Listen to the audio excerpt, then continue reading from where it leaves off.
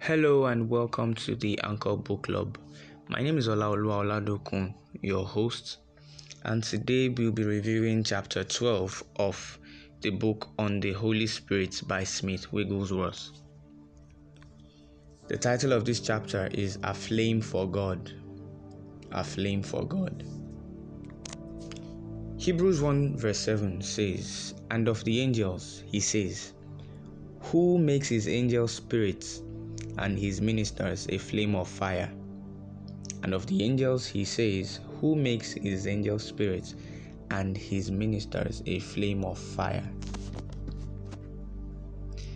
This flame of fire is a perpetual fire, a constant fire, a continual burning, a holy inward flame, which is exactly what God's Son was in the world. We see that God has nothing less for us than to be flames. If Pentecost is to rise and be effective, we must have a living faith so that Christ's great might and power can flow through us until our lives become energized, moved, and aflame for God. Now, the Holy Spirit has come to make Jesus King, and while he is seated on the right hand with the Father, we are seated in him, and the Holy Spirit is the revealer of these truths. The Holy Spirit helps us to unravel our kingly qualities, because where Christ is seated, he reigns in all power and might, and the Bible tells us that as he is, so are we in this world. So the only person who is able to reveal this reality to us in its true context is the Holy Spirit. I'd like to read this portion from the book. It says here that we are backsliding if we have to pray for power, if we have to wait until we feel a sense of his presence. The baptism of the Holy Spirit has come upon you. You shall receive power when the Holy Spirit has come upon you, Acts 1:8 says. Within you is a greater power than there is in the world, 1 John 4:4. We have to be awakened out of our unbelief into a place of daring for God on the authority of the blessed book, the Bible. Now, Jesus came for a purpose, and that is that he might be made manifest in us, that the world would see him whenever they see us, that we are burning so bright. In fact, that we are burning so bright for all to see his glory in us. He came that we might be the perfect representation of him on the earth. Jesus is life, and the Holy Spirit is his breath. He breathes through us the life of Christ, and we in turn give it to others around us. So this creates a continuous cycle of self-sustaining spiritual power.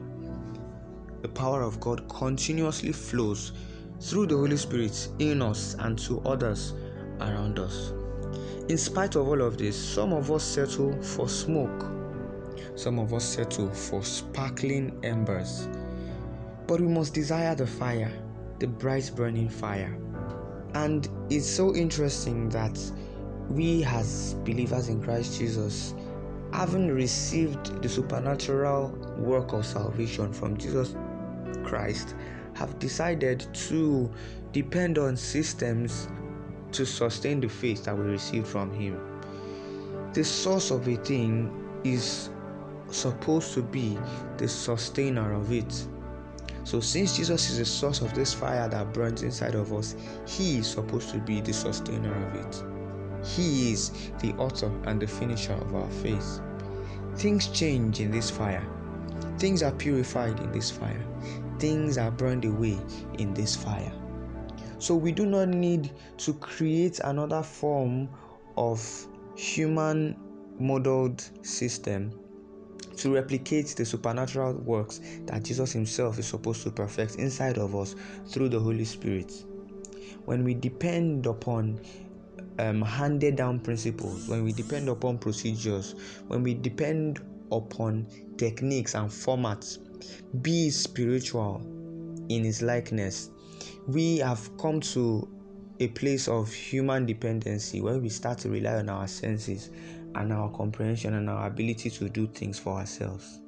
We need to depend on Jesus. We need to rest on Him. We need to rest on His finished works and realize that He wants us to burn bright for Him. We are not just Christians by name. We are Christians by identity. We are Christians by lifestyle. So He who has enabled us to perform greater works has also empowered us with the ability to live a holy life that is pleasing unto Him. Both of them are not mutually exclusive. The power of God does not only work for manifestations of the supernatural, it also works for a right living that is pleasing to Him through the Holy Spirit. On that note, I would like to end today's podcast. Thank you for joining me on this. I hope it has been a blessing to you. I would like to encourage you, as always, to spend some time in prayer and fellowship with God, studying your Bible. Also, have a productive day. Thank you once again for joining me. Bye-bye.